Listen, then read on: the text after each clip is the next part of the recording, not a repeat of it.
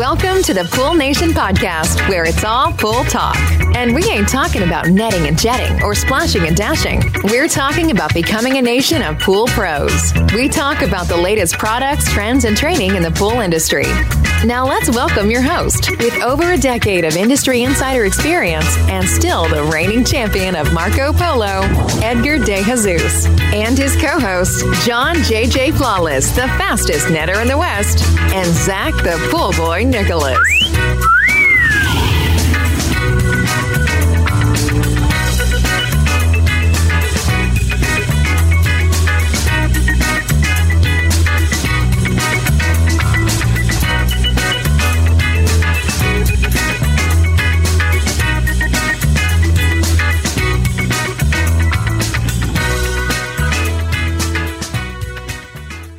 Welcome, everyone, to the Pool Nation Live podcast with myself, your host, Edgar De Jesus. And yes, I am the reigning champion of Marco Polo, along with John JJ Flawless, the fastest netter in the West, and the famous Zach, the Pool Boy Nicholas.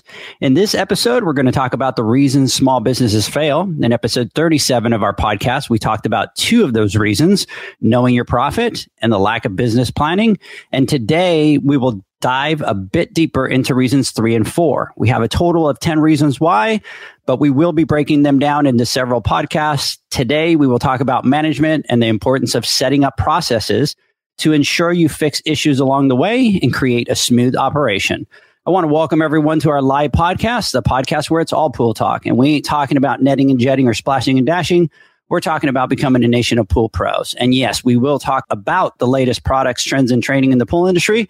But before we get started today, I want to thank our sponsors for this podcast, the Ultimate Pool Tools, the SPPA, and the PoolmanUniversity.com. We want to thank them for their continued support. Zach, good morning. Good morning, everyone. I hope everyone has had a good week so far. John, good morning. Wow, that was deep, Zach. I was going to tease him about that, and I just you tell Edgar was like, okay.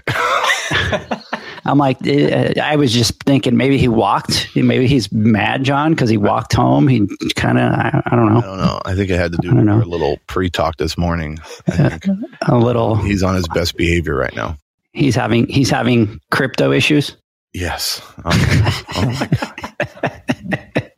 Sheba to the moon. Sheba to the moon. So, Zach, really, that's all you got for today is, yep, good morning, that's it. Good morning, Pool Nation. I hope everyone's had a great Friday, a great week so far. Oh, wow. I'm saving it for later. Yeah. Is that what it is? Okay. Yeah, Zach is going to be talking a lot today, which is good, and I'm looking forward to hearing his insight. But I was expecting I'm Batman.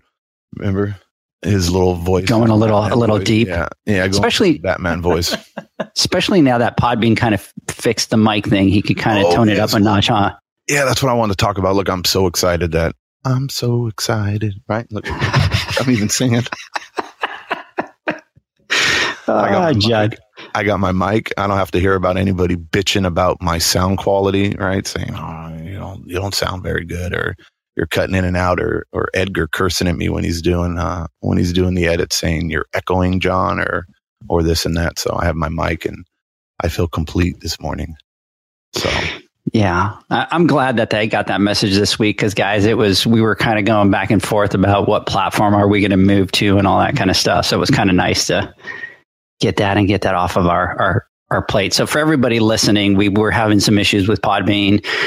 Zach, John, and I had kind of done some research, and we're trying to figure out if there was going to be another platform that we could move to.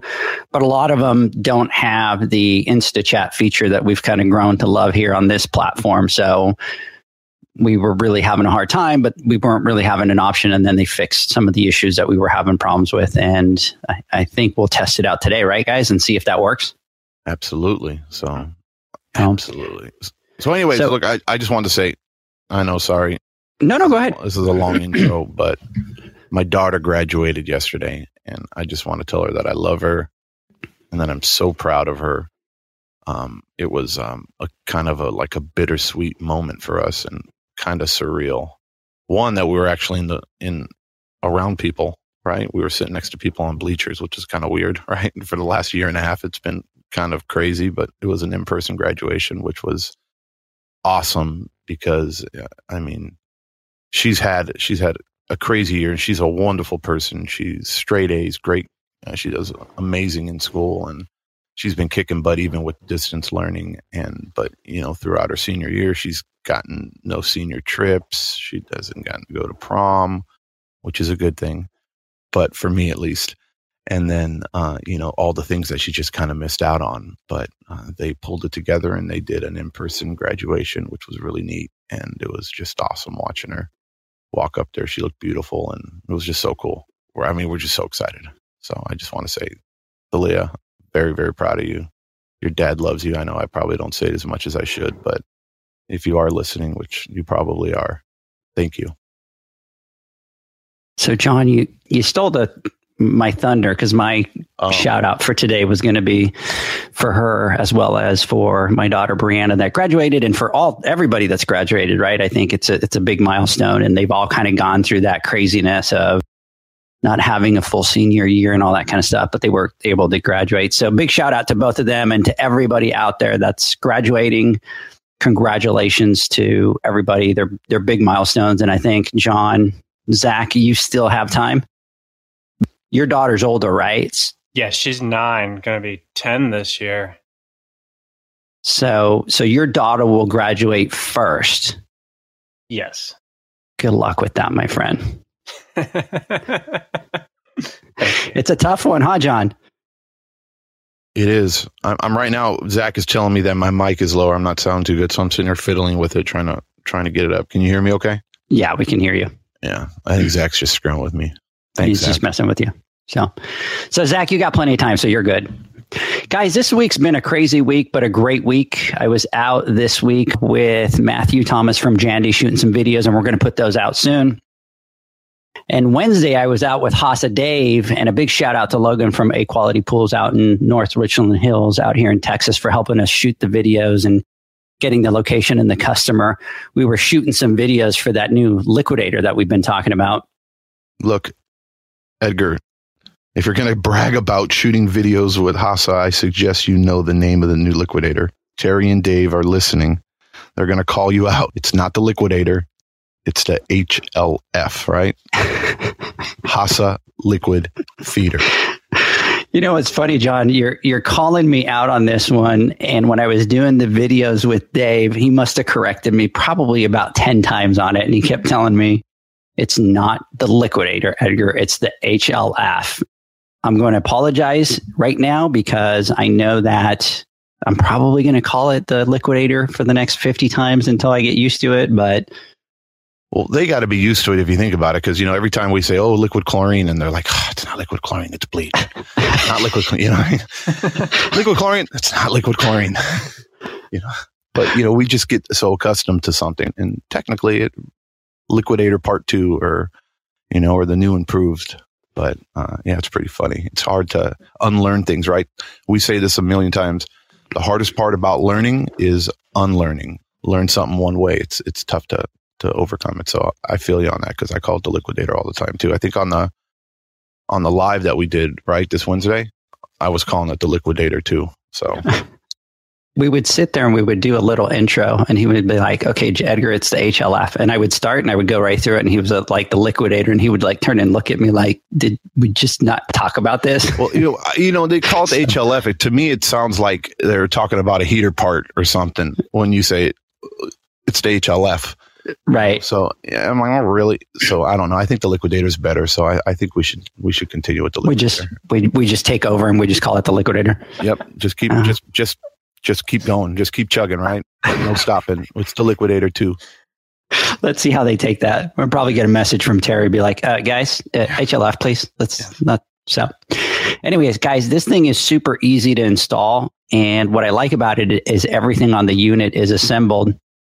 And literally all you have to do is connect the hoses and they're super easy to install. And then it has the 2 little float valves and you literally just like click them in there, almost like if you're putting a net on a pole, right? That same clip assembly, you just kind of clip them in like that and you're done.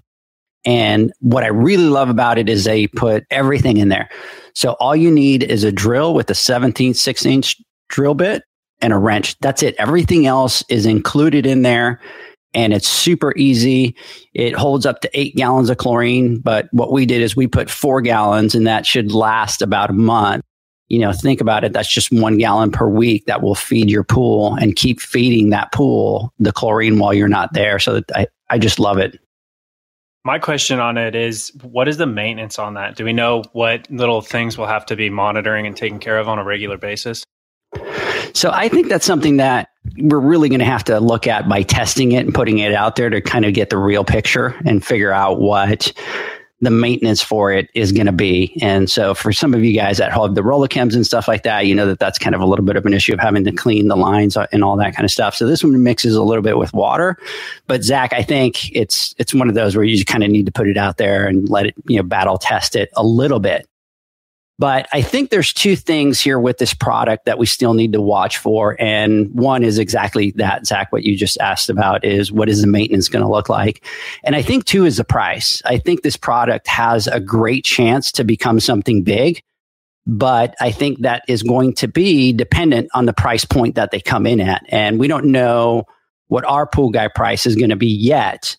But to me personally, I think that if they come in too high, it's really going to kill the true potential to penetrate the market because, we need to turn around and sell that to a customer. So to me, if they really want to have a great market penetration, especially in the conditions that we're in, that's going to be a big factor to their success with the product right now.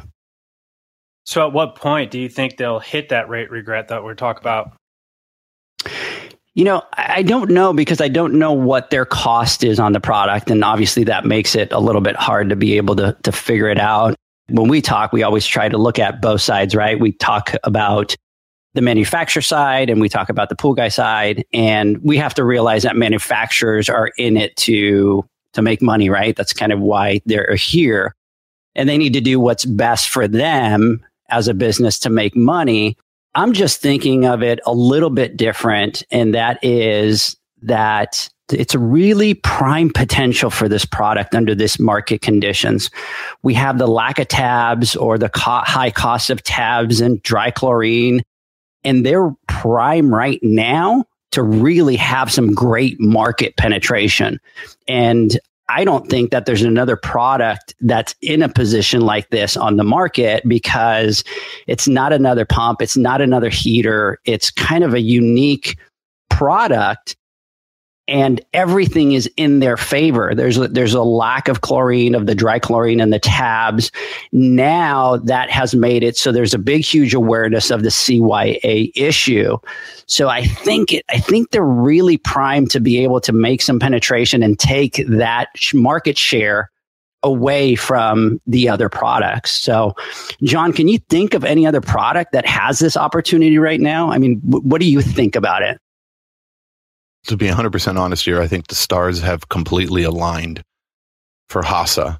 And you nailed it when you came down to those points. We got tabs, dry chlorine or dry, any dry chemicals, everything is skyrocketing in price. We're talking about double, triple the price, and they're only going to go higher. And not only are the prices going higher, which makes it worse, is that you just can't get a hold of it. So when you can't get a hold of it, you have to. So price isn't even an issue anymore. It's more of availability. And, we've spoken to Terry and we've spoken to HASA, and liquid chlorine is not an immediate shortage, and they have it and they're delivering it and they're using it. And what opportunity what a perfect opportunity for them to capitalize on it. And what a perfect time to release something like this, Liquidator 2. It's really a no-brainer. And it not only do you have now liquid, and the one problem about adding liquid into a pool, or the pushback we get, and the reason why people use tabs is because it's easy. You can throw a tab into a pool, and then now you're chlorinating the pool slowly throughout the week. But we all know what the downfalls and the pitfalls are of having CYA in your pool, and at what cost, throwing tabs into a floater. So introducing or having something like the Liquidator, you're essentially doing the same exact thing, but you're not having any of those negative side effects. So if you're able to feed liquid, which is I personally think is the best way to sanitize your pool or to treat your pools with liquid chlorine. That's what we like to use. But the problem is we're only there once a week, and there's pros and cons. And unless you're there more often, sometimes it's hard, especially at summertime. It's 120 degrees out here. Doesn't matter. All the conditions are perfect in my pool. If I'm just adding a gallon of chlorine or half a gallon of chlorine in that pool, it's not going to last more than a few days. And if you're only going to be there every 7 days, what's happening? Your pool's zeroed out and a lot of gnarly things happen. So you create an unsafe environment for your swimmers, and the pool doesn't look great.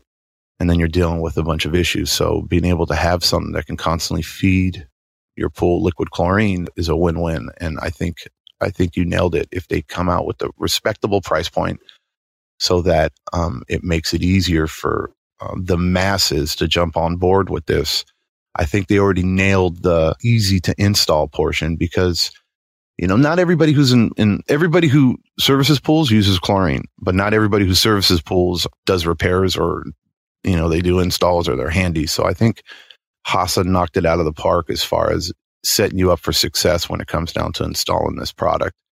They made it very easy, and I think anybody can do it. So that that concern is taken out the window. But if it's affordable for them, because at the end of the day, yes, it's great for your pools and for your client to have a lower amount of chlorine in there. But the honest reality is, it's the liquidator is really meant for us service guys and gals. You put a salt system into a pool, it's a benefit for the client and it's a benefit for you, because now you have an income source, because one, you're not using as much chlorine, and two, you're also cleaning salt cells and charging and stuff like that. You add this liquidator onto a pad, only it's hard. You have to sell it to them and tell them, a client's going to look at it and go, okay, you want to sell me this item to put it in there so that we can do it, but it's going to cost me $1,000, and all it is going to make your job a little bit easier, because you don't have to add as much chlorine, or you don't have to be here as often. So I think price point is going to be a huge factor in it. And if they come in respectable, I think it's just going to take off. So that's my insight on it. Yeah. Zach, I sit here and I kind of try to geek out from the business strategy standpoint. And again, I'm not Hasa by any means, but I sit back and I kind of try to think to see what those meetings are like and what those conversations are like with regards to this product and trying to get the market penetration and all that. What's your thoughts on it? I mean, I think it's a really tough conversation, because I can relate it to when we had a retail store, right? And our whole idea was like volume and basically penetrating the DIY market in our area. And so the natural instinct is to lower pricing to try to drive in a bunch of business, and then, you get your money on your volume, but didn't necessarily work that way. So you have to be careful. If they come in too low and they don't have that market penetration, then it can definitely negatively impact them. What I will say, though, is that it's always easier. I was going to say it's always easier to raise prices, but that's completely backwards. It's always easier to lower pricing. That's a tough conversation to have, because you have to be careful, and they don't want to jump the gun and go too low, and then at the same time jump the gun and go too high, and then have absolutely no market penetration. The truth is this, and you got to think about it, by using, just imagine or just think about how much liquid chlorine is wasted every single week on a pool because we overdose it, or we add more than what the pool really needs. In my mind, I think I'm changing my thought process on this and thinking, okay, well, it is going to save the pool guy or pool girl money, because you go to your pool and then you're adding a gallon of chlorine into it and you're popping it up to 10 parts per million of chlorine, or you're popping it up to 7 parts per million of chlorine. You have 30 parts per million of CYA in there, or 50. Technically, the ratio is for every 10 parts per million of CYA, it holds 1 part per million of chlorine, right? So you have 50, you can hold 5 parts, but if you add anything above it, it's just unprotected and it's going to get burned off. So the reality is a lot of chlorine is being wasted and overused in pools. So by having the liquidator and using it that way, you're actually saving money on chlorine. So I think I might, just within this 5-10 minutes of us talking, I think I might backtrack a little bit on what I said And I think that maybe it really is worth whatever price, as long as it's not ridiculous, because just think about the money you're going to be saving on chlorine because you're not overdosing your pool. Yeah. I sit and I think about it from the other standpoint, and that is, what is the market penetration? How many guys can they flip from using tabs and trichlor and dichlor and flip them over to liquid chlorine users? And the thing is, we're creatures of habit. So we get used to something, and it's exactly what you were saying, John. It's kind of unlearning. And so it becomes very difficult to make a transition from dry chlorine, because you've used that dry chlorine, you know how much to add to the pools, you kind of get the feeling, you kind of get the measurements down and all that. Now you're having to unlearn all that. Now you're having to go to liquid chlorine. But it's prime for them. I mean, for them to be able to flip a lot of pool guys and have them start using liquid, the market conditions are prime, and this product is prime. So it would be an interesting thought process, John, to think of, how can we figure out how much, pool guys are using and what the overusage is versus how much market penetration we can have. So see, just in this conversation alone, we've kind of taken it in all different directions, but that's what I love about it. I mean, it's good. And it's all real talk. I mean, these are the things that we should all be thinking about, and kind of goes hand in hand with what, basically every podcast and everything that we do, as far as like trainings, lives, podcasts. In this podcast too, we're going to be talking about planning, business, and these are the things you have to do. You have to put your business hat on. You're a business owner. And these are the types of things you need to take into consideration. You can't just jump on the bandwagon or just decide and do something and not understand what the consequences are, or what can happen, or what could happen, or what won't happen. So this is great. This is exactly what we're trying to preach to everybody, is that every decision you make, you can't take it lightly, and you need to put some thought and effort into it. And when you put thought and effort into whatever you decide to do as a company, is when you start to see real results, and you're able to keep score, basically. And, winners keep score. If you don't talk about these things, and if you don't see how they affect them, and you don't pencil down the bottom line, then really, what are you doing? You're just wandering aimlessly around, hoping that you find water. My question to both of you is, let's say that this product does kind of take over, right? Or it gets very popular, and kind of they see success with this product. Do you think that you would see other people kind of try to imitate it? Oh yeah, absolutely. Why wouldn't they? Let's say, for instance, like Rollichem, right? So they have the market down for like the commercial versions and stuff like that. And there's a lot of pool guys and gals out there that are believers in the Rollichem and using them, and they use them for outside applications in the residential area. But they have their downfalls, and there's a lot of issues as far as like how well they hold up against the elements. And I think if they see something like this, the Liquidator, or the HLM, or whatever we want to call it. HLF. The HLFC. Oh, HLS. Man, we're going to get burned. I'm thinking HLS. So anyways, I can definitely see it. I could see somebody coming out and doing something else. And Rollichem, like, for instance, they're starting to watch, and they come out with newer parts that are more UV resistant and that'll hold up better. And, you have the IntelliChem scene, right? Which I think has been out for a little while, but I think is picking up a little bit of steam too. I could see Jandy and, Hayward already has their Sense and Dispense. These are the types of things that is the future. And being able to have something as, you don't have to get so complicated with it, like as far as, automation, with the Sense and Dispense and with the IntelliChem, it takes a little bit more effort or understanding and repair knowledge or know-how in order to properly use it and to maintain it and make sure it's functioning correctly. And that's a lot more expensive. Whereas something is simple but so effective, like the Liquidator, I think more people might be jumping on the bandwagon if this is a success, and I think it will be. I think there's a couple other things to it too, John. So there's no power that you have to worry about. So you don't have to worry about, I need some power to be able to operate this. And then I always look at it, and I know it probably drives you guys a little bit crazy, but I'm always thinking of the guy that started 2 weeks ago and has no idea how to do these things. And for them to be able to watch a quick video and see how easy it is to install is a huge thing. And the fact that they put everything into this package that you don't need to even go, buy the tap for it is just, it's great. Everything's there. It doesn't require power. So somebody that's kind of newer that has some good skill is going to be able to put these in pretty effortlessly. And then the other thing is, if they come in obviously at the right price point, states like California, you don't need to be a contractor or licensed to be able to put these in, because you're going to fall with lower than that price point based on how they come in. But I see great potential for this thing. And it kind of gets me excited, because then I start talking from the business side and strategy and all that kind of stuff. So I think it has the opportunity. And like you said, John, like all the stars have lined up. So anyways, I'm excited to kind of see it and see how it goes and see how that plays. So yeah, look, and I want to put a disclaimer out, and I want to say this because we usually don't talk a lot about products.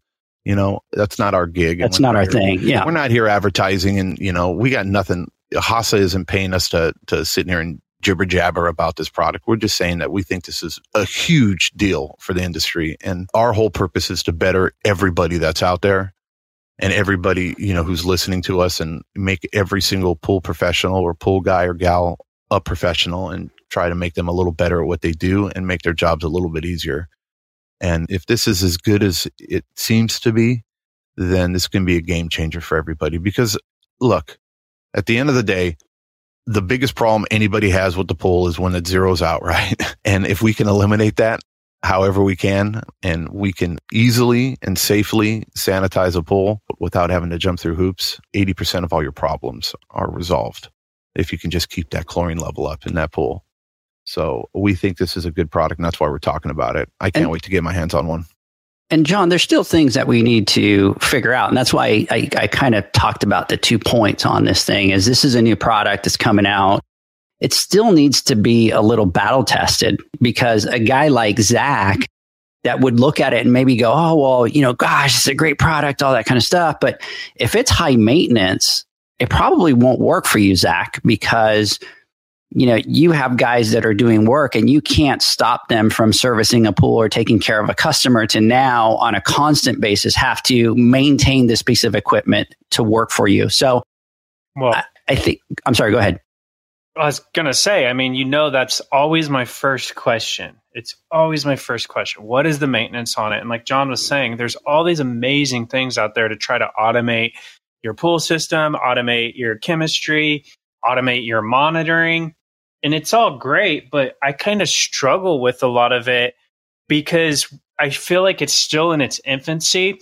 A lot of it has these high maintenance demands. You have to clean sensors regularly, or you start getting misreadings, misdoses, things like that. Like a lot of these monitoring things that are out there and available, they don't communicate with each other, and they all have their maintenance things. So I kind of tend to step back on let's keep it a little simpler until we start to see all of it tie itself together, until we start to see some of the maintenance pieces, become easier and less work that we have to do. Because you're exactly right. Like, I can't have my team out there constantly dealing with these and then constantly fighting the problems that come from not holding to that maintenance program on these items. So I personally like the Liquidator. I'm talking the original one. I installed one, super simple, super basic, no problems so far. So it'll be interesting to see what this one's like. Yeah, absolutely. So guys, we think it's a great product, but it still needs to be battle tested. We still need to get it out there. We still need to test it, make sure that there's no issues that we don't know about, and it could be anything, right? The spin wheel, or it could be any of that kind of stuff. But anyways, when we talk about potential for product, we kind of get a little excited and geeked out because they're in a prime situation. All right, guys, let's move on because we kind of got a little sidetracked with that conversation. And John, I am going to say thank you for last week. I got so many messages on that happy birthday song. And I was shooting the video on Wednesday. I said, oh my God, you have to, listen to this clip. And so I start playing the clip, and the homeowner was there. Oh, no. And the homeowner's sitting there, and he's kind of standing by his side, just kind of like listening from the side. And then Dave just starts cracking up so hard and we're busting up and stuff like that. And all of a sudden the customer's like, hey, what is that? And we're like, oh, it's a podcast that we do, blah, blah, blah. And the guy's like, oh my God, that's freaking awesome. And he's like, he wanted to download it to listen to it. And I'm like, it's really not a comedy podcast. Right. It's not, it's just a pool, boring podcast thing. And he's like, I don't care, dude. Tell me which one it is. I'm going to download that. That's freaking hilarious. And then he turns around to me and he goes, hey, did his wife get mad? And I'm like, nope. She was the one that gave me permission. And homeboy was just cracking up. It was hilarious. Yeah, that was actually too funny. Super. I mean, they were talking about it for like 2-3 days afterwards. I couldn't stop hearing it from everybody. It was awesome. And so look, it was so funny that I'm making an executive decision here. All right. We need to do one for Zach's anniversary. So Edgar, cue the song. Oh, Zach, you're going to kill me. Are you ready, Zach? Because we did one for your anniversary. No. Are you ready? No. No. I'm kidding. Listen, guys, I didn't get permission from Leslie, so I'm not going to go there. I really don't want her to, kick my what. So I'm kind of a little afraid of Leslie. So unless I get permission, I wouldn't do that, John. Right. Good move. So yeah, smart move. So Leslie, I'll be sending you a message for the anniversary for next week. So just kind of segue into that one. So, hey guys, before we get started talking about our podcast, want to talk really quick about the date for our next training that we're going to be doing. And that's going to be on June 26th. And that's the one that we do for the financial training. And that's the one that gives you the 5 business metrics that help you understand how well your business is doing. And so just really quickly, we kind of go through and create those business metrics. We talk about the common reasons why small businesses fail. We talk about your billing. We kind of get into the financial side of accounting, and we talk about, cash flow. We talk about profit and loss. You actually build your own profit and loss as you go through this. And by the time that you're done with the class, you will end with exactly how much money your business is making. But more importantly than that is from the service side alone, how much money you're making, how much your business eats up out of your profit to just be able to service those pools. And now we added a repair side to it. So anyways, that's all on June 26th. And we're going to do that one. And then we're probably not going to do one for a couple months because everybody's really busy. So if you're interested, you can go to one of 2 places. Poolnation.online website has all the information. Click, you'll be able to register from there, or you can go to the poolnationpodcast.com and there's a link up at the top that you guys can click and register from there. So that's June 26th. It's a 5-hour class. So there is some homework that you need to do. So anyways, that's June 26th. So guys, in episode 37 of the Pool Nation podcast, we talked about some of the reasons why small businesses fail. And today we have part 2 of that. And that is what we want to cover today. Zach, John, today I want to talk about the top 4 reasons that causes small businesses to fail. And in that episode 37, we talked about the financial side and want to see if you agree that the lack of financial knowledge is number 1. I kind of put number 1 on my list for the top reasons why small businesses fail. Look, I'm probably going to say this until I'm blue in the face. But to me, this is the biggest business killer out there. And I won't go too deep into it because we've talked about it in that episode. But there's such a disconnect between the small owner and the knowledge of their financials and how it works. It just puts a lot of those businesses out of business because if you don't keep your eye on the prize, right? You've heard that before. Keep your eye on the prize. If you don't know where you're going, you're never going to get there because you don't know where you're going. And if you don't have a knowledge or a deep understanding of the reason why you're in business, right? None of us this isn't a charity. We talk about this. This isn't a hobby. We're in business to make money so that we can support our families. And in order to do that, you need to be good at what you do and you need to be successful at what you do. And the metrics, and we're breaking it down real simple here. You have to just understand the dollars, and the dollars is what feeds the business, and money in, money out. If you don't have an understanding of it, it'll only last for so long, and eventually it'll catch up to you. So I think it is definitely the number 1 reason why, or the most important thing that you need to look at as a business owner is your financials. Yeah, John, I'm going to agree 100% with you. I think that just number one on my list.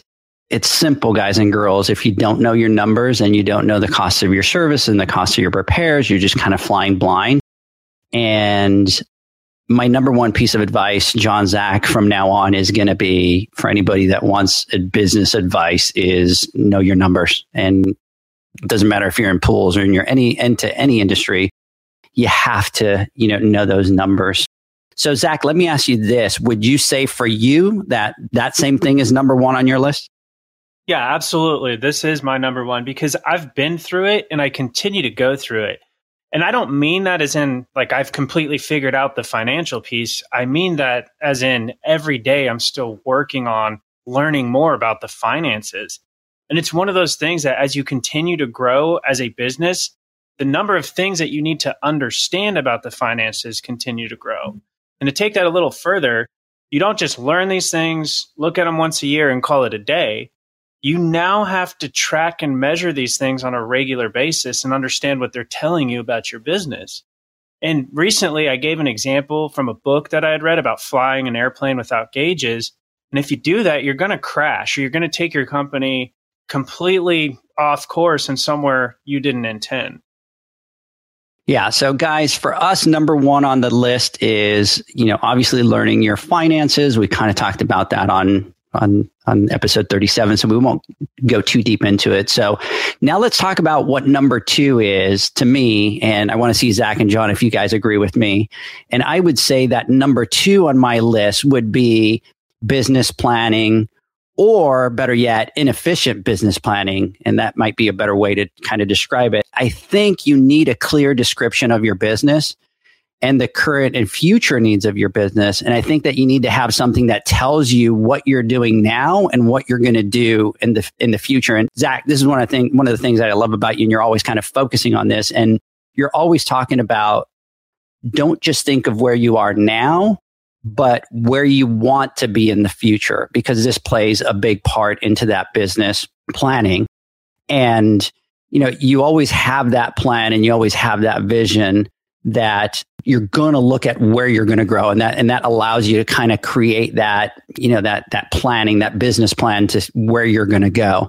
And the problem is, I think a lot of us, when we start our small businesses and stuff like that, we don't think about that. And we just kind of think, oh, well, I'll wing it and I'll figure it out as I go along. And I'm not saying that doesn't work. There's some people that kind of wing it and are successful. But for those that survive, it makes it a lot harder for them to be able to function well. Zach, what are your thoughts on this? And would this be number two on your list for the Pool Boys?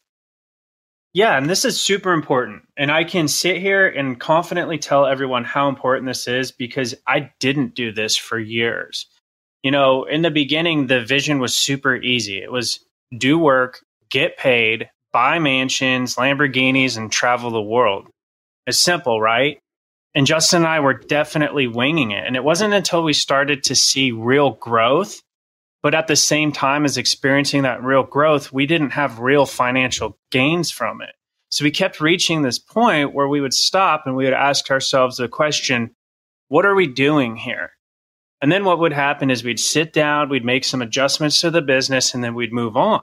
And then the growth would continue for a year or two. And then we'd reach that point again, and we would stop and ask that question again. What are we doing here? We'd make some more changes and continue on with the growth. And we continued to repeat this process. Now, one fun fact about me, I think most people know, is that I love to learn about business. So all through the years, I have taken different classes. I've attended different seminars. I've listened to different books, and I've talked to a lot of smart people who know way more than I could ever know about these things. And the one thing that has been a common topic through it all is, what is your vision? Or what are your goals? What is your 1-year goal? What is your 5-year goal? And so on. So as time went on and we started, starting families and kept hearing about this idea of having goals and a vision over and over, it started to click and make sense. You have to have a vision or a plan for where you want to take your business. And you also need to have a plan for what you want to get out of your business. Without a vision, you don't have a target or a direction to head in, and you'll chase your tail until you finally get tired and burn out. And that's just my opinion, but I think it's very real. And John, what are your thoughts on this one? Would you put it at number two? Yeah, so you kind of tied it in nicely. My number 2 is goals. Planning is goals. So look, our business, right? We talk about we need to make money, right? Whatever, you have to have a goal. And what is the purpose of your business? And what are you trying to accomplish and how you're going to get there? And in order to get there and how you're going to get there is that planning portion of it. So I think it falls it goes hand in hand, planning and goals. But you have to set up attainable goals in your business. Otherwise, you're just, like I said it before, you're just wandering aimlessly, or you're just flying by the seat of your pants and you're just going with the flow. And Edgar made a point and said that some people are successful at that. Oh, I think some people are lucky when that happens. There's people that are lucky and things just happen for them, and they can not have a plan, not have goals, and they just were at the right place at the right time, or they have just a lot of God-given talent and they just happen to be really great at it, and they became successful. But that doesn't necessarily mean that they were as successful. I guarantee you they're not as successful as they could have been or as they should be, because if they had a plan or they had direction, then they would be that much more successful. Because the whole purpose of planning and coming up with goals is you need to be able to harness the energy that you have, and you need to get laser focused. It's like the saying, you're either a jack of all trades and a master of none. Well, you can exert a lot of energy in a lot of different places, but you're not going to get 100% of you or 100% of your commitment on a certain task, because you're spread so thin, or you're trying to do everything at once and you think you can handle this and handle that and do all this. If you set up a goal and you focus all your energy in it, in logic is that the more effort you put into something and the more you pay attention to something and the more knowledge you have in that area, or the harder you try, you're going to be more successful at it. So I think goals is number 2. And in order to obtain those goals, you need to have a plan. And it doesn't necessarily have to be the best plan, or it doesn't have to be the right plan. These things, you write plans down in pencil. Those change. You have your goals, and your job is to figure out how to get there. And sometimes you have to make adjustments, but having that plan is super critical. And as you grow and as you get closer to that goal, you start to discover and you become wiser and you learn new things, or you understand something that you didn't understand before. And then you're able to tweak that so that you can get a little bit closer, because you're not veering off course. So I think number 2 for me is setting the right goals and then coming up with the actionable plan so that you can obtain those goals. And I want to emphasize again that the goals that you set need to be realistic. Like Zach was saying, Lambos, Dubai, right? I'm going to buy this. That's great. End game. That's what you want. It feels great to dream, but it's human nature to be disappointed when you don't obtain something you're trying, or when you don't get something that you want. So if you set an aggressive or a super aggressive goal, or something that is very hard to obtain, you're only setting yourself up for failure. So you need to take baby steps is the one caveat when it comes down to goals that I think everybody should really, really listen to is, and whatever it is it that I want right now, I have 10 service accounts and I want to grow to, I want to double my size in 6 months or in a year. But if you've been in business for a year and you have 10 service accounts and you say, okay, well, I want to get 10 more service accounts by the end of this month. Well, that's unobtainable in reality. It can happen. You can get lucky, but chances are you're probably not. If you've been doing this for about a year and you've only gained about 10 clients, if you want to become aggressive, then you can say, okay, well, let me move up my goal. If it was me, I would say, let me grab another 10 more clients in 6 months, opposed to 10 clients in a year. And that's an aggressive goal, but it's an obtainable goal. And then you come up with the plan and figure out how you need to get to that goal. And if you do that and you start winning, it feels good and it's motivating. It's self-motivating. It lights that fire and it gets you feeling good. Everybody wants to get that attaboy or that attagirl or that high five or feel great that you actually, this is what I wanted to do. Or, hey, I got 10 accounts in 5 months now. And then now you're up to 20. And then you can figure out and then you move up from there. Or it could be that I want to learn how to install a pump, or, I want to, let me go backtrack a little bit as far as like plans. and why it's important to have a plan. So you had 10 customers and you're growing and you've had them for a year and you want to obtain and you want to get another 10 customers in 6 months, and you come up with a plan. How am I going to get that plan? Well, first and foremost, people think, okay, well, I can advertise or I can spend money. Well, when you have 10 accounts, you might not have the money right now to invest, and just even a few $100s could be a lot of money for you right now. But you can take other actions, right, that can help increase that. And one of the things would be like, hey, look, I'm going to make sure that every time my phone rings, I'm going to answer it under all circumstances. Or anytime my phone rings or I get a message, I'm going to call them back within 5 minutes. Or anytime I get a message on Yelp, I'm going to make sure that my response time is under 15 minutes. Or anytime I speak to a customer or a client and I've done a great job, or I know I've done a great job, I'm going to ask if they can take the time to review me, and little things like that. And those are plans that you take to get to your goal, because you can't just throw goals out there and do the same thing that you've been doing and expect to get that result. What's really important is goals in my mind, and then the plan or the journey there.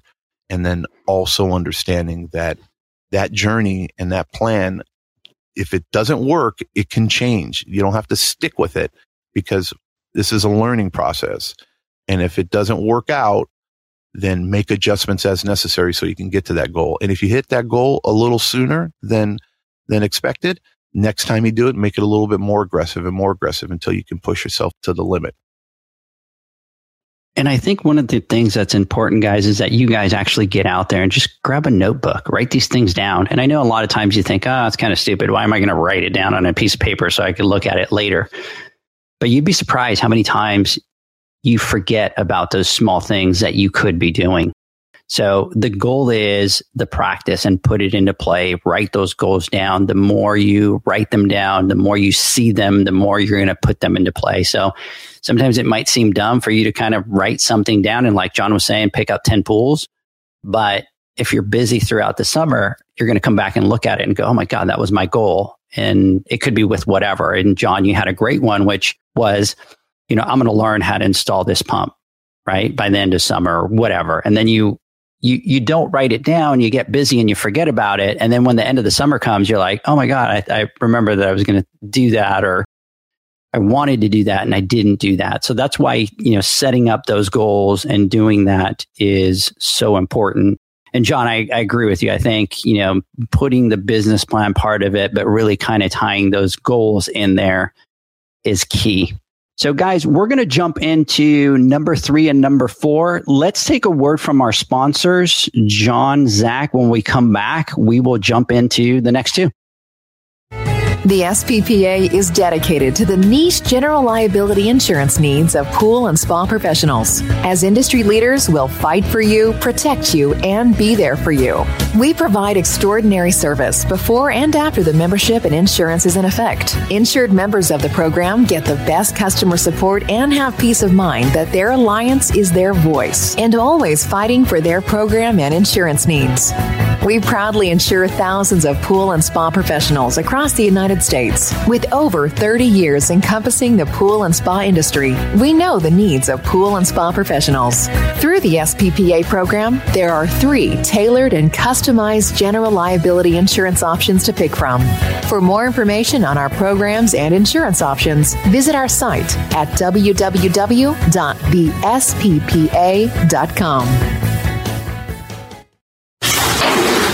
The sound of you continually pitching pool care poles into the trash. The sound of you using an Ultimate Pool Tools carbon fiber pool care pole for years to come. Go to ultimatepooltools.com or Instagram at Ultimate Pool Tools. Do you know the actual cost of the pool service you provide or the financial health of your pool business? If you don't, it can put you out of business. Pool Nation has created a business training that focuses on the financial side of your business. What we've done, guys, is we've put a training class together that focuses on 5 metrics that we've created. The goal is you do it, and by the time that you're done with the class, you have all those numbers, you have all that data. It is the only course that as you enter your data into our exclusive software, it will tell you how much money you are making or losing. It's that simple. We talk about the metrics. We talk about insurance, what to look for. We talk about billing software. By the time you are done with the training, you will know your exact cost to service a pool, fixed cost of cleaning, your average profit per pool, your average monthly rate, repair profits and profit percentage, and how much money you are actually making. And we have had people that have taken the class and had some cash flow issues, and they've made some adjustments with their billing software, and that's kind of solved that issue. During the training, utilizing our software, you will create your business profit and loss. Once you create your P&L, we will cover the fundamentals of the P&L and how important it is to the success of your business. For more information and the next training dates, visit www.poolnation.online. It's not about how much money you make. It's about how much money you get to keep. For more training dates, go to www.poolnation.online. Welcome back, everybody. We're talking reasons why small businesses fail. And I want to say to everybody out there that's on the Insta chat, they're kind of quiet today, right? John, Zach? Yeah, I think because they're out there hustling. They're out there doing their thing. But I know they're out there listening. I think Joel just said he's loving it right now. Yeah. So listen, all you guys on the Insta chat out there, and I'm going to give you guys a shout out because we have the core people that are always with us every Friday, and Joel's always out there. Arch, Maria, Legacy, Jeanette, Breakfield, Oasis. We got a couple of people, Colton, James. We have a couple of people that don't have their names, so they're just kind of a whole bunch of numbers. So PGB 9E 8067. Big shout out to you too. So unfortunately, we don't know who you are, so we can't kind of give you a shout out here. But guys, thanks so much for always listening and joining us and having some fun with us on these podcasts.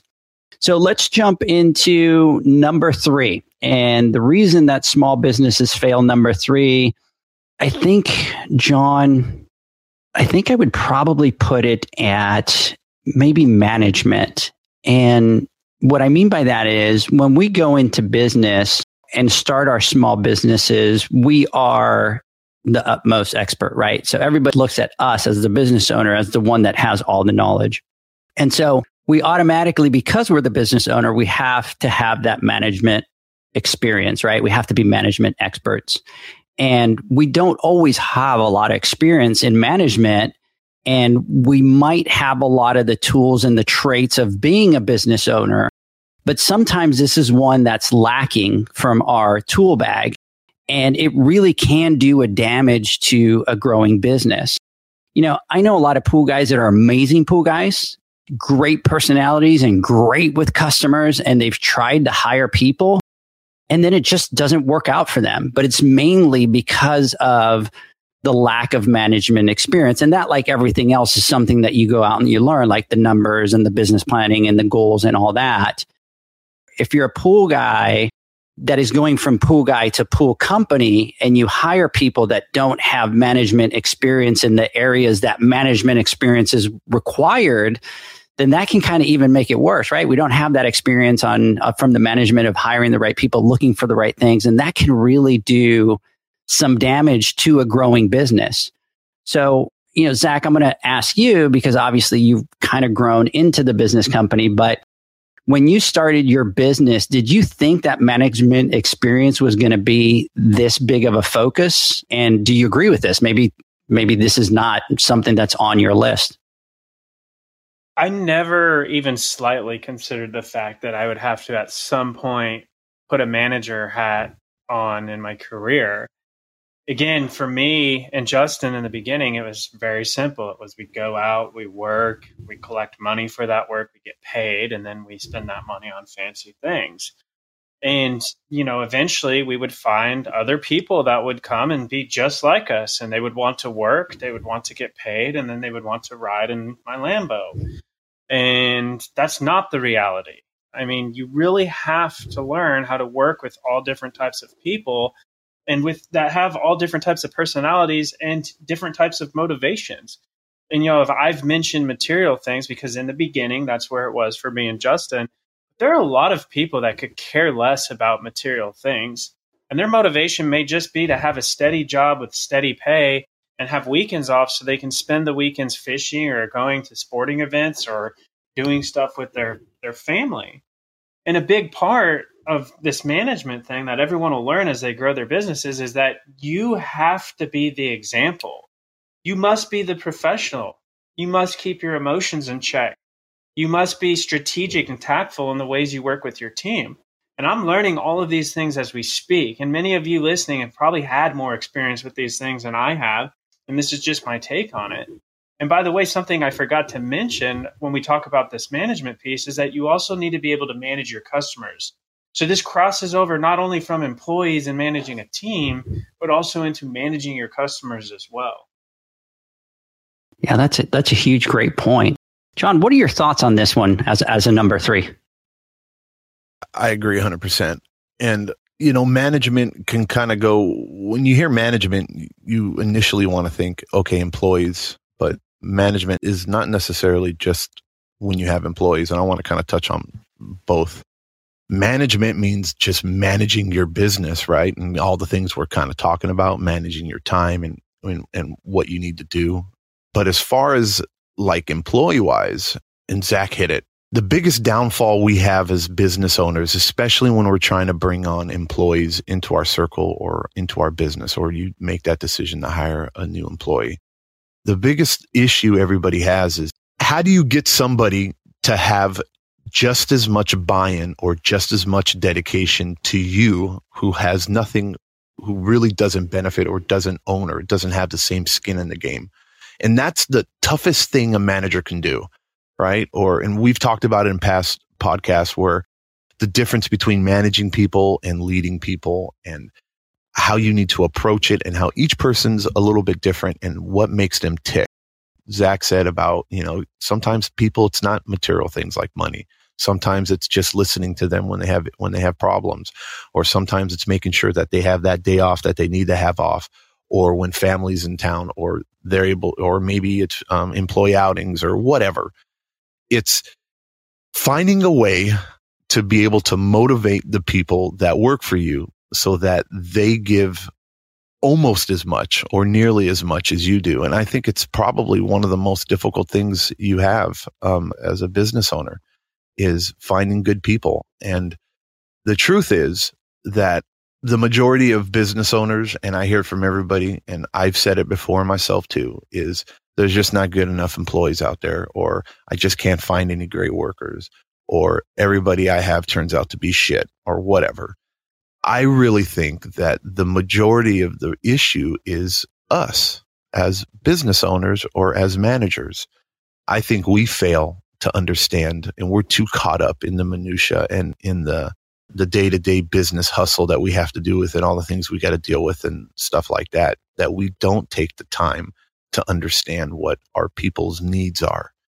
And if you don't if you don't understand what they are, you're never going to motivate them. And if you're not going to motivate them, then they're not going to do a good job for you, because they don't have the same skin in the game as you do. So I think it's definitely one of the top 3, management. Perfecting it is an ongoing journey. And I don't know if anybody has it down packed, to where they're just the best or the GOAT or the greatest that ever did it. I think it's an ongoing journey. And I think it's different with every person that you have on your team. And you have to somehow kind of be a chameleon, or you have to be able to adjust and adapt based on people's needs, because there's not a one size fits all approach, which I think is why it's one of the most difficult things to master, or at least be great at, because you have to be a shapeshifter. And you have to be able, not in a negative way. I'm not saying that you have to be a liar or anything. I'm just saying you have to be able to change your approach, but still maintain integrity of what you're trying to accomplish based off of people's individual needs and wants. And if you can master that, or if you can get great at it, you will be so damn successful.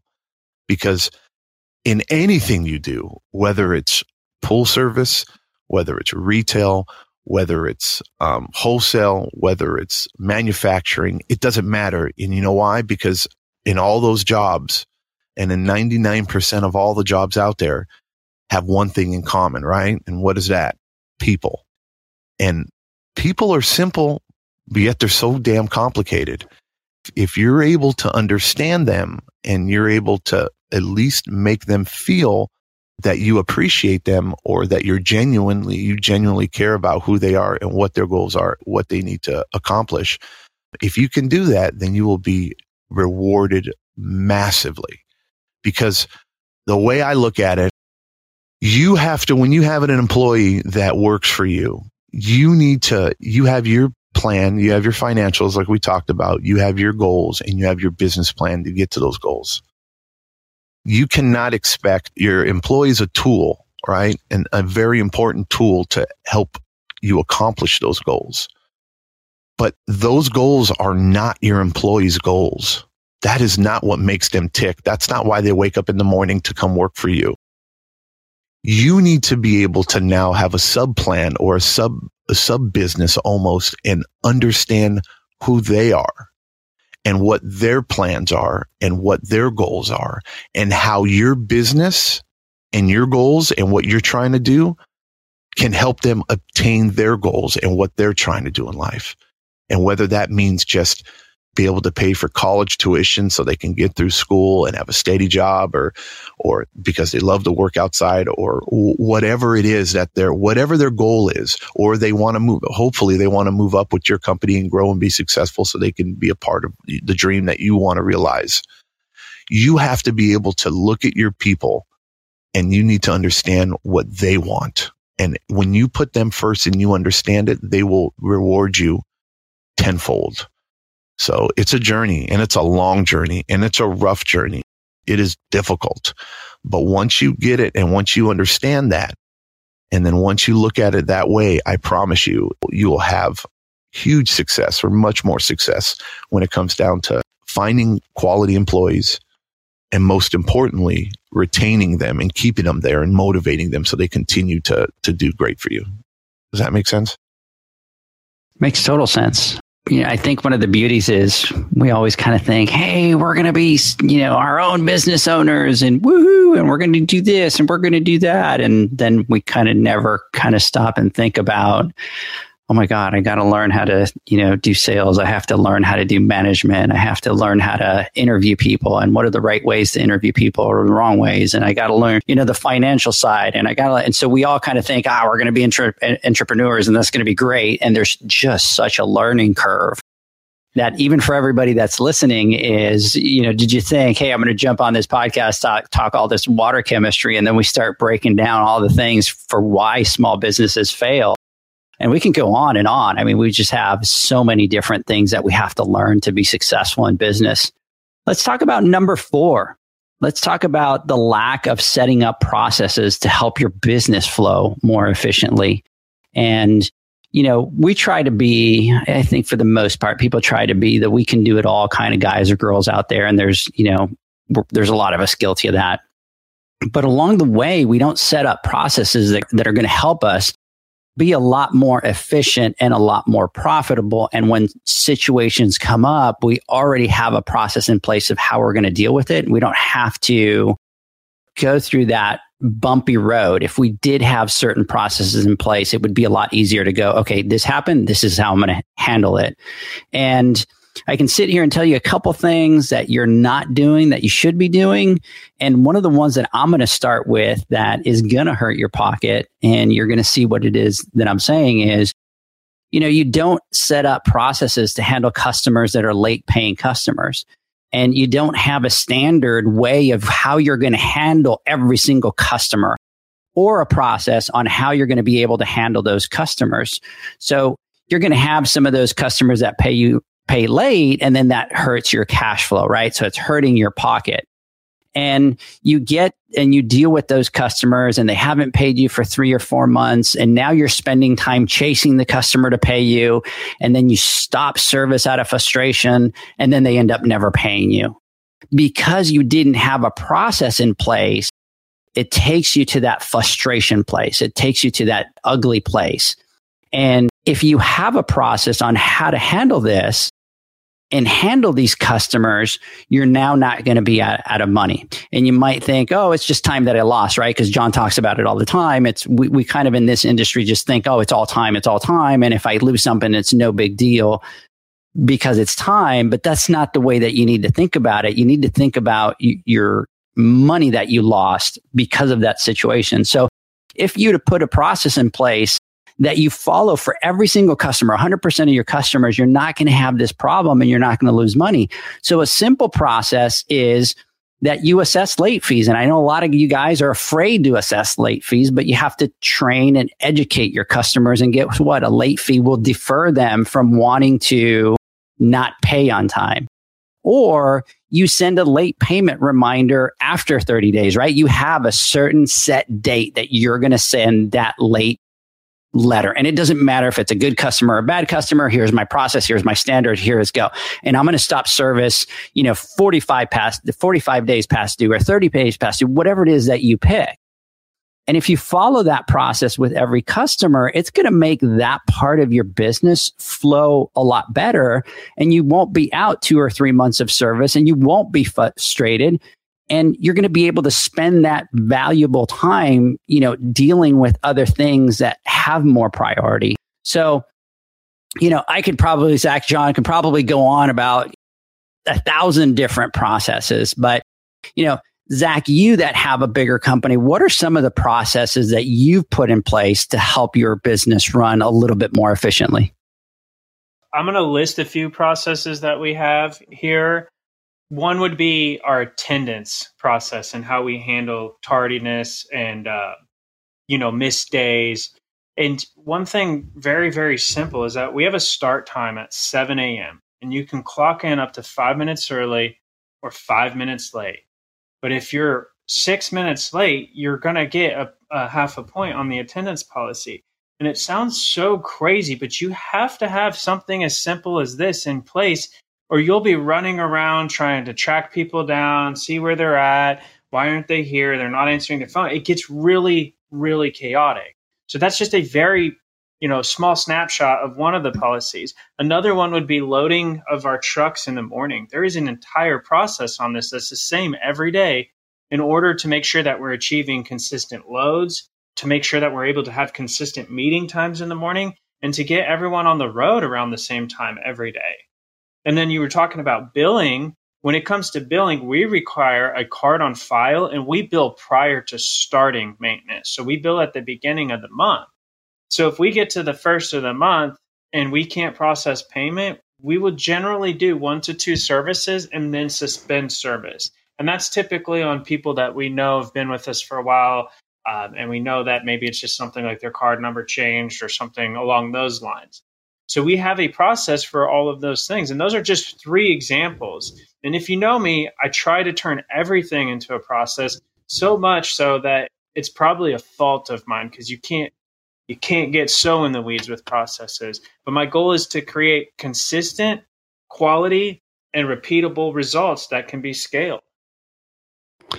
And those are all great points, Zach, with regards to just a simple process of loading the trucks. And for those of you that have guys, think about how chaotic that kind of gets in the morning, right? And if you don't have just a simple process to make that easy and flow, how much a headache that could be. So now you're dealing with the loading of the trucks in the morning. There's no set time, so guys show up whenever.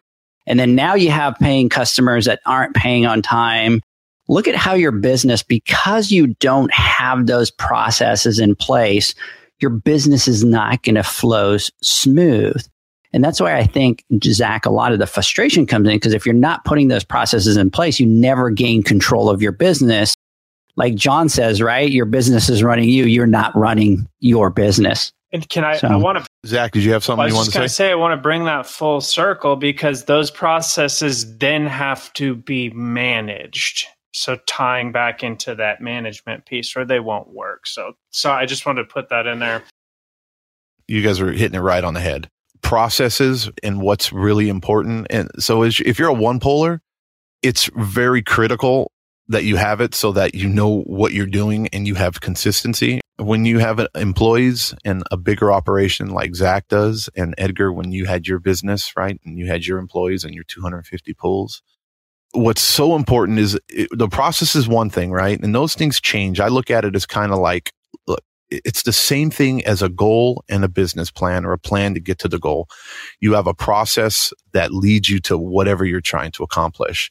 But these are just more task oriented to kind of help kind of get you to where it's at. And Zach, even though you're saying, 5 minutes early, 5 minutes late, but if you're there at 6 minutes, you get a half a point on your attendance. You have to do it. You need consistency, especially when you have employees.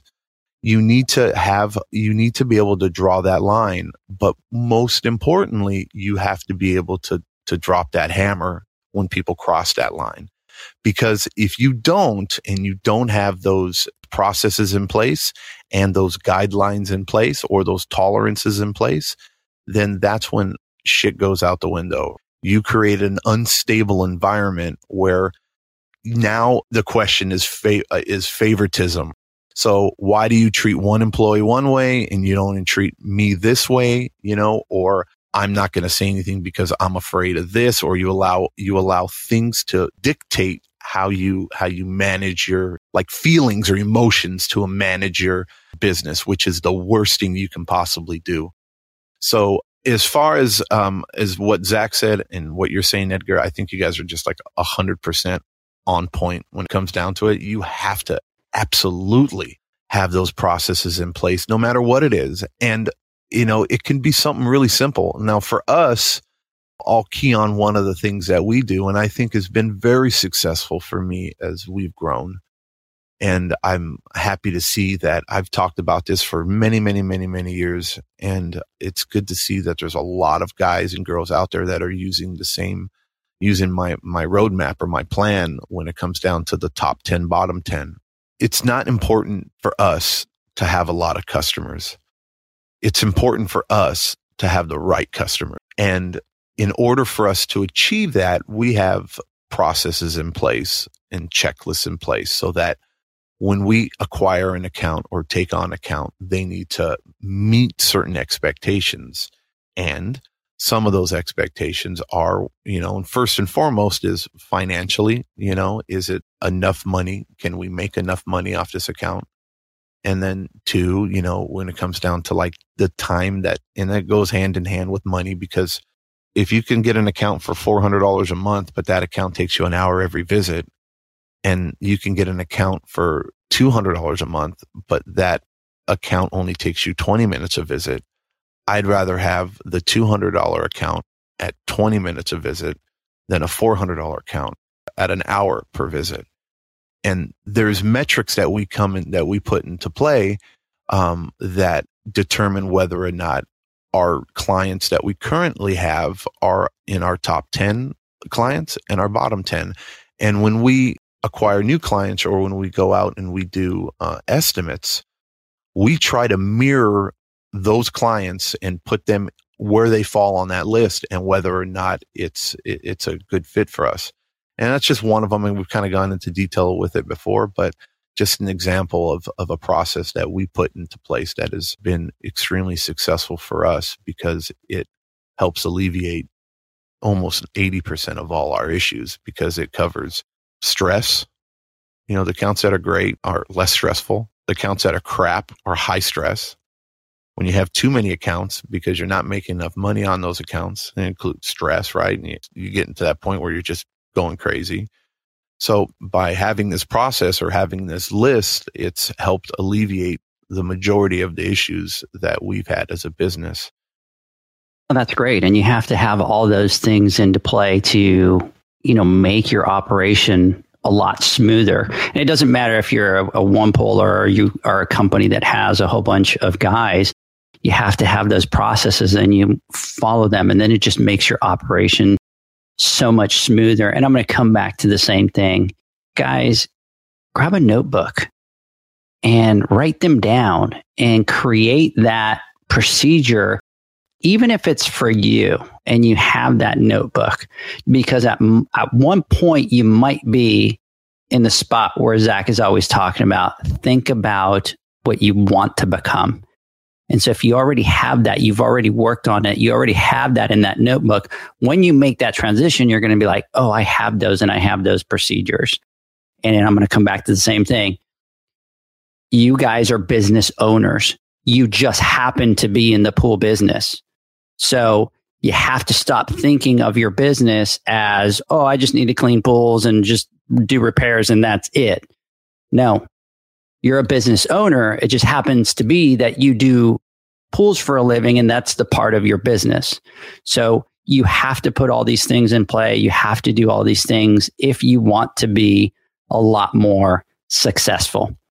So Zach, John, let's take a word from our sponsors. And when we come back, I want to get from you guys your final thoughts. And then I want to see if you guys have your 4 in the same order, or if we kind of change, or if you think that the order of those 4 need to change. We'll talk about that when we come back. The Hyper Pole from Ultimate Pool Tools is a pool care pole designed by pool professionals for pool professionals, featuring precision-crafted carbon fiber and stainless steel construction. Go to ultimatepooltools.com or Instagram at Ultimate Pool Tools. Pool pros have specific needs when it comes to general liability insurance. The SPPA program has you covered. With 3 tailored and customizable general liability options, SPPA makes it easy for pool pros to feel secure. Find out more and get covered at thesppa.com. Did you know that one of the main reasons why small businesses fail is because owners are less in tune with how much revenue is generated by sales of product or services and the cost to provide this product or service? This leads to money shortfalls that can quickly put a small business out of operation. Do you know the actual cost of the pool service you provide or the financial health of your pool business? If you don't, it can put you out of business. Pool Nation has created a business training that focuses on the financial side of your business. It is the only course that as you enter your data into our exclusive software, it will tell you how much money you are making or losing. It's that simple. By the time you are done with the training, you will know your exact cost to service a pool, fixed cost of cleaning, your average profit per pool, your average monthly rate, repair profits and profit percentage, and how much money you are actually making. During the training utilizing our software, you will create your business profit and loss. Once you create your P&L, we will cover the fundamentals of the P&L and how important it is to the success of your business. For more information and the next training dates, visit www.poolnation.online. It's not about how much money you make. It's about how much money you get to keep. For more training dates, go to www.poolnation.online. Welcome back, everybody. We're talking about some of the reasons small businesses fail. We've kind of done a little bit of a deep dive, and I'm really kind of enjoying this one. Zach, John, the only thing that I'm kind of find funny is nobody's kind of made fun of us today on the Insta chat. Just because the podcast has gone in this business focus side, nobody's kind of been over here making fun of us. I think I'm kind of missing that from the Insta chat. So guys, we still have John and Zach's final thoughts. So if you kind of want to at least make fun of one of us so that it feels complete, then, please go ahead and type in there. And there you go. And by the way, Joel just jumped in here and said, you want us to make fun? Sure. And Joel, by the way, I saw your post on your Instagram page with the Poolman tan lines, and everybody get ready because those are coming and they're coming quick. Zach, John, let's get your final thoughts and then tell me if you guys agree on the order that we have for these 4. So Zach, I'll start with you. Yeah, so we talked about a lot of good things today, and these are things that are going to require you to take time outside of your daily routine to sit down and figure out. For me, a lot of my drive to figure these things out, these processes, or how to manage people, or growth, things like that, it comes from planning an exit from the company. And this is something we don't ever talk about, but it's a reality. We will all exit our companies at some point. Even if we ride it all the way to the very, very end, there will still be an exit from your business. So the question that I have for everyone listening is, what does your exit look like? Is it to have a family succession? Is it to make a good living and sell for your retirement? Is it to IPO and become a publicly traded company? To ride it till the wheels fall off? To franchise? I mean, there's so many different options or so many different variations of these things that you consider. And so for me, I know that I want to create a literal machine. And I think it was Eugene that used that term. But I want to create a company that successfully runs without me, because that's when it will be most valuable. And all of my sacrifices of my time to my family, my friendships, my health, all of those sacrifices that I've made over the years to grow this company are super valuable to me. And they're not, overlooked. And I want to make sure that it's not all for nothing. And I'm able to get that back in some form whenever my time to exit comes. And the reason I'm saying this is because all of these things that we're talking about, a plan, a vision, processes, those are all of the things that are going to make your machine and put value to your machine. And so, like Edgar keeps saying, I encourage everyone, write it down in a notebook, think about it, put some time in it, because it is so super important to be looking at these things. And as far as the order, Edgar, for me, they're all important. I think for me, they are all unique. They all have their purpose. So it's really hard to place a certain priority on them. I will say business financials, I think, is number one. As far as the others, it's a really close call for me. Great words, Zach. Great. John. I was just thinking of Zach when he was talking about end game and exit strategy. And I'm thinking of the meme I sent you, Zach, I think a couple of days ago on the beach, right? Sheba to the moon. Yes, that's the immediate. We're waiting for that one. Right? That's my exit strategy right there. Oh, what a beauty. People are going to be like, what the hell is this guy talking about, right? Sheba to the moon. Now, look, John has told me that his exit strategy is to ghost me and Zach at the end. Right. Just be like, gone, right? Just be like, gone. Like, change, you can't find him.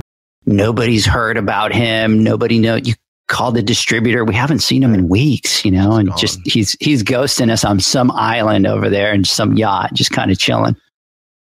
So, as far as not exit strategy, but as far as the processes and the order, I agree with Zach. I really don't think it's quite as important to label them as 1, 2, 3, 4, 5. I agree that they're all very important, but what I think is most important, to say important one more time, because it's important. Is it important, John? I think it's important. I think it's very important. So are you following me here? It's important. I'm following you. I gotcha. It's important. I believe that was actually pretty smooth, wasn't it? It was. I did that right on the fly right there. So I'm actually pretty impressed with myself. Look at that. I loved it. It rolled off the tongue really well, I think, because I thought it was important. Oh my God, this is perfect here. Care Bear with the exit strategy. There it is, people. Ta-da! This podcast feels complete. So I'm a firm believer in strength-based coaching, right? Or strength-based management training. And what I mean by that is these things that we talk about here and the 10 that we're going to go over, not everybody's going to be great at it. And the majority of us aren't going to be very good at it. And it doesn't mean that we can't learn to be good at it, but there's some things that are just a turnoff for people. And I'll give some examples here. When you coach somebody, or part of like management, or part of getting the most potential out of somebody, is the natural selection or the natural way of doing it. Normally what people automatically think is, okay, this guy or this gal isn't good at this and that, so we need to help them with that so they get better at it. So they're great at it. I challenge everybody. That is the wrong way of going about it. There's a reason why somebody sucks at something, and it's not always necessarily because of talent or lack of skill, but it's lack of desire. And that person that might suck at something is great at something else. And it is our job as managers, as people, as human beings, and this goes into play in life, not just in your business, but with your family, with your wife, with your husband, with your spouse, your significant other, with your whatever, with your children, with your pets, is find what motivates them and what drives them. Find what's good, what they're good at, and then build up on that. Help them become better at what they already love to do or what they're already good at. And you will find that they will produce and they will be that much better and they will love what they do. What I'm getting at is on these processes. So you look at the number one thing I hear from a lot of guys and girls when they talk about this is the financials, the numbers, or about, coming up with processes or whatever, is that they hate that or they hate billing, right? How many times do you hear it, somebody that hates billing or they hate doing this or they hate doing that? Well, instead of, as an owner, you have to get that stuff done. But think about this. There's actually people out there that love to do billing, right? And they're accountants, right? Or there's actually people out there that love to do this that you hate to do, or come up with business plans or write this or understand the financials. I urge that if you're in a position where you can do it, and even if it might cost you a little bit of money now, but it'll pay dividends in the long run, if you can do it, find people that are great at what you suck at. Whether it's billing or financials or maybe management or HR, or if you don't like to service pools, but you love to do repairs, or you love to do repairs and you hate to service pools, or you love to service pools and love to do repairs, but you hate talking to customers, or you hate picking up the phone and talking, whatever it is, find somebody who's great or who enjoys to do the things that you don't enjoy doing about your business. And if you can find those people, you will build that machine that Zach is talking about. You will build a machine that is unstoppable. You will love what you do, because now when you go to work, you're going to enjoy every friggin' second of it, because you're doing what you love to do, and the things that you hate to do, someone else who loves to do them is doing them for you, and you're happy as hell to pay them to do it for you, and everybody's happy. That's how you build something to last. That's how you do it. So my final thoughts is this: flip the script, go against what you normally would think or what other people might have told you before in the past, and focus on your strengths, understand and respect your weaknesses, but find people or find things or other ways to fill that void so that it doesn't bring you down. And I'll leave it at that. And then if I can drop the mic, I'm going to drop the mic. There it is. John, it's so funny that write that shit down in a notepad. It's funny that you say that. Write that shit down in your notepad. It's funny that you say that, because you and I haven't talked about this, but I had a mentor once that told me, if you want to be successful, you have to do exactly what you just said. You have to write down the things that you're weak at and hire people that are good at those things.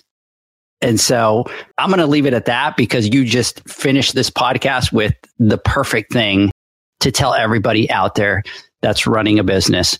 So we're going to leave it at that, guys. Great podcast. Zach, John, as usual, I want to thank you for your time. For everybody that is out there listening and is with our InstaChat, thanks so much for following us every week. We will talk next week. Zach, Shoot John. it to the moon. Have a great one, guys. Yeah.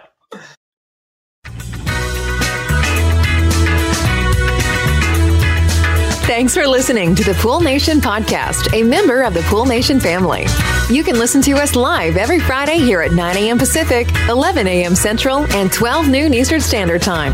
You can find us at Pool Nation or PoolNationPodcast.com, on Facebook, or on Instagram at Pool.Nation. And to find more info about Pool Invoice, the billing software built specifically for the pool industry, go to PoolInvoice.com. Before you go, this is what the pool industry has been waiting for. PoolManUniversity.com. It's the first platform dedicated to learning the swimming pool service and repair industry. A pool service community where you can connect and find videos on business, service, water chemistry, and repairs. See you there at PoolManUniversity.com. Pool Nation, all rights reserved. No part of this podcast may be reproduced in a verbal or nonverbal way. May not be distributed. It may not be distributed in any social media platforms or transmitted in any other forms or any other means, including recording or other electronic or mechanical methods without the prior written permission of Pool Nation.